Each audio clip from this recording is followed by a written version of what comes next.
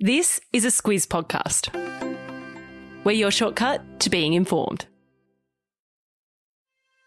Good morning, I'm Kate Watson. And I'm Claire Kimball. It's Wednesday the 3rd of March. In your Squiz today, a timeline on the pandemic. The Cabinet Minister at the centre of historical sexual assault allegations is set to address the public. The US moves to sanction Russia.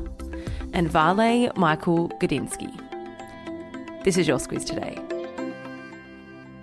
Starting, Claire, by talking about none other than COVID-19. We've done that a few times since the first locally acquired cases were recorded here in Australia a year ago yesterday. The good news is we're talking about it being over, not just starting.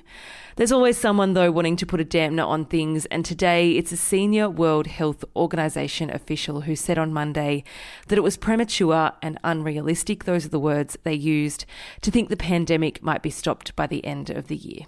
Dr. Michael Ryan is the director of the World Health Organization's emergency program.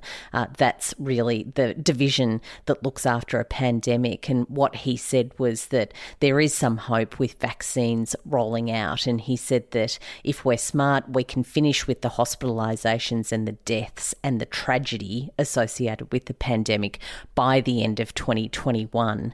But certainly as far as things go for the next week, month, or even couple of months, we're still in the middle of it. The World Health Organization's big reality check for everyone is that the virus is mutating, so nothing is guaranteed in a pandemic like this. On that note, there's one place that's really worrying international experts, Claire, and that's Brazil. And that's because the virus is off and racing there again, with plenty of criticism of Brazil's government that it's not doing enough to keep it in check. And as you say, that has international experts really worried that if it's left out of control, that it will be, one expert said, the largest open laboratory in the world for the virus to mutate, which is pretty scary. Closer to home, Claire, and one of the things that's come out of the pandemic is border closures here. There's one particular state border that might remain closed for longer than the virus is with us. And that is the Western Australian border. What Premier Mark McGowan said there yesterday was that he was interested in keeping border checks after the pandemic is gone. That's because there's been a significant reduction in drugs coming into Western Australia from the east, particularly methamphetamine. And he said that if civil libertarians don't like that much, keeping a border control in place, his argument would be that keeping meth out of Western Australia is very important. He later backtracked a little bit to say that it wouldn't be the mandatory traveller registration system that's in place at the moment, but certainly he's interested in more vehicle inspections. Notable because they're in the middle of an election campaign over there, so this is his pitch to voters. The public there will vote on the 13th of March, and it's expected that Mark McGowan will be easily re-elected. So far, the Cabinet Minister, those historical sexual assault allegations have been made against Claire, has remained anonymous, but today he's expected to make a public statement. That's what reports say. They also say that he won't step aside and that he will very strongly proclaim his innocence. We'll see how that all plays out. Reports also say that he has taken quite a bit of advice from defamation lawyers. There's been quite a bit said about this particular unnamed Cabinet Minister on social media and other forums. Scott Morrison, of course, has been asked about this a fair amount. He's said that allegations made against a person of the Parliament were not enough to stand someone down alone. In a big departure from Donald Trump's reluctance to be overly critical of Russia, Claire, the Biden administration has announced sanctions on senior Russian government officials and Russian entities. That's in response to what they say was Russia's attempt to kill opposition leader Alexei Navalny with a nerve agent. The world has been wondering what the recriminations would be for Russia after the attack on that significant opposition figure. Alexei Navalny is probably the most vocal critic of President Vladimir Putin, and you might remember it was last year that he was targeted in a Novichok attack. That saw him airlifted to Germany for treatment. He recovered and he returned to Russia in January, where he was arrested and he's since been jailed. Those sanctions are underpinned by a finding by US intelligence that the Russian government was behind that attack, although that is very strongly denied by Moscow. These moves are being taken in coordination with the European Union, the US keen to point out that this is not an escalation. As you say, right now, Alexei Navalny is being held in prison in Russia for violating parole conditions. Prince Philip, Claire, was admitted to hospital 2 weeks ago with an infection that could now be putting strain on his heart. He's been moved to the largest specialist cardiac unit in central London.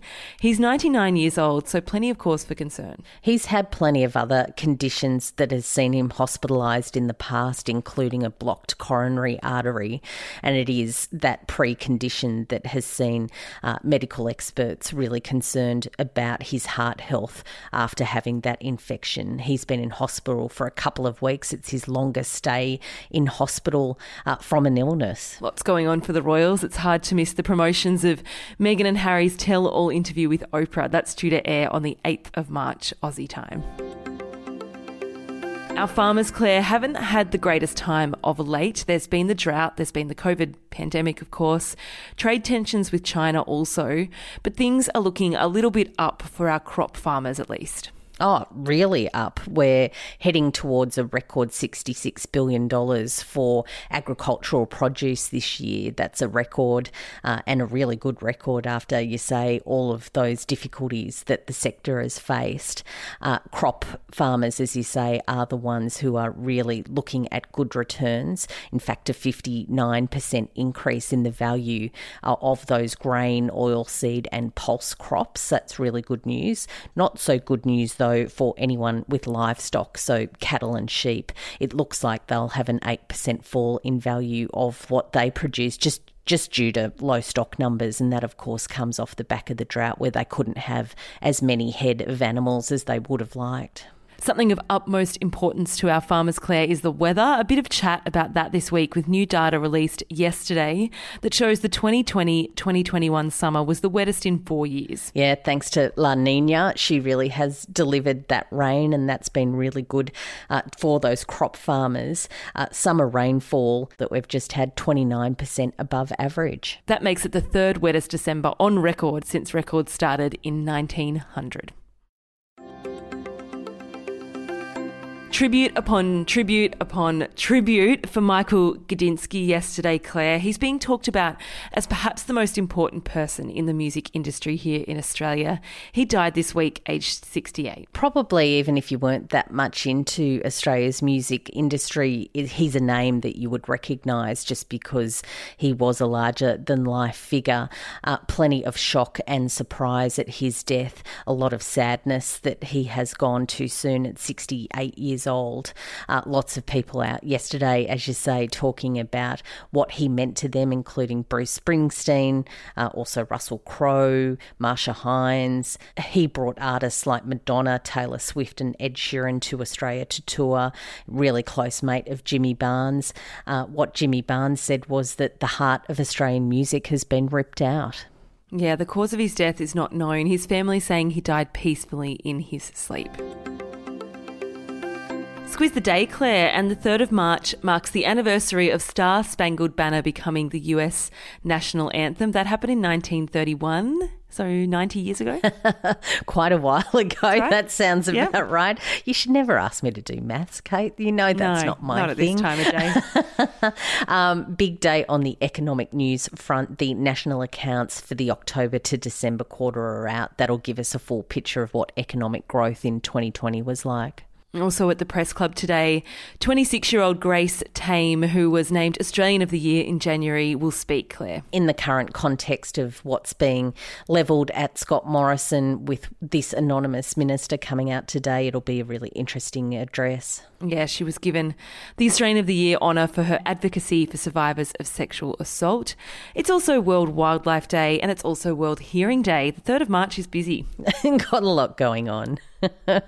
We'll leave it there this Wednesday. Don't forget to give Sport Today, our new daily sports news podcast, a go if you haven't already. If sport isn't your thing, don't worry about it. You can have a listen and just be part of the conversation, which is always good. You don't want to be left out of what's making news, or just tell others about it, people in your life that you know are interested in the world of sport. As I said, that's all from us, and we'll be back tomorrow.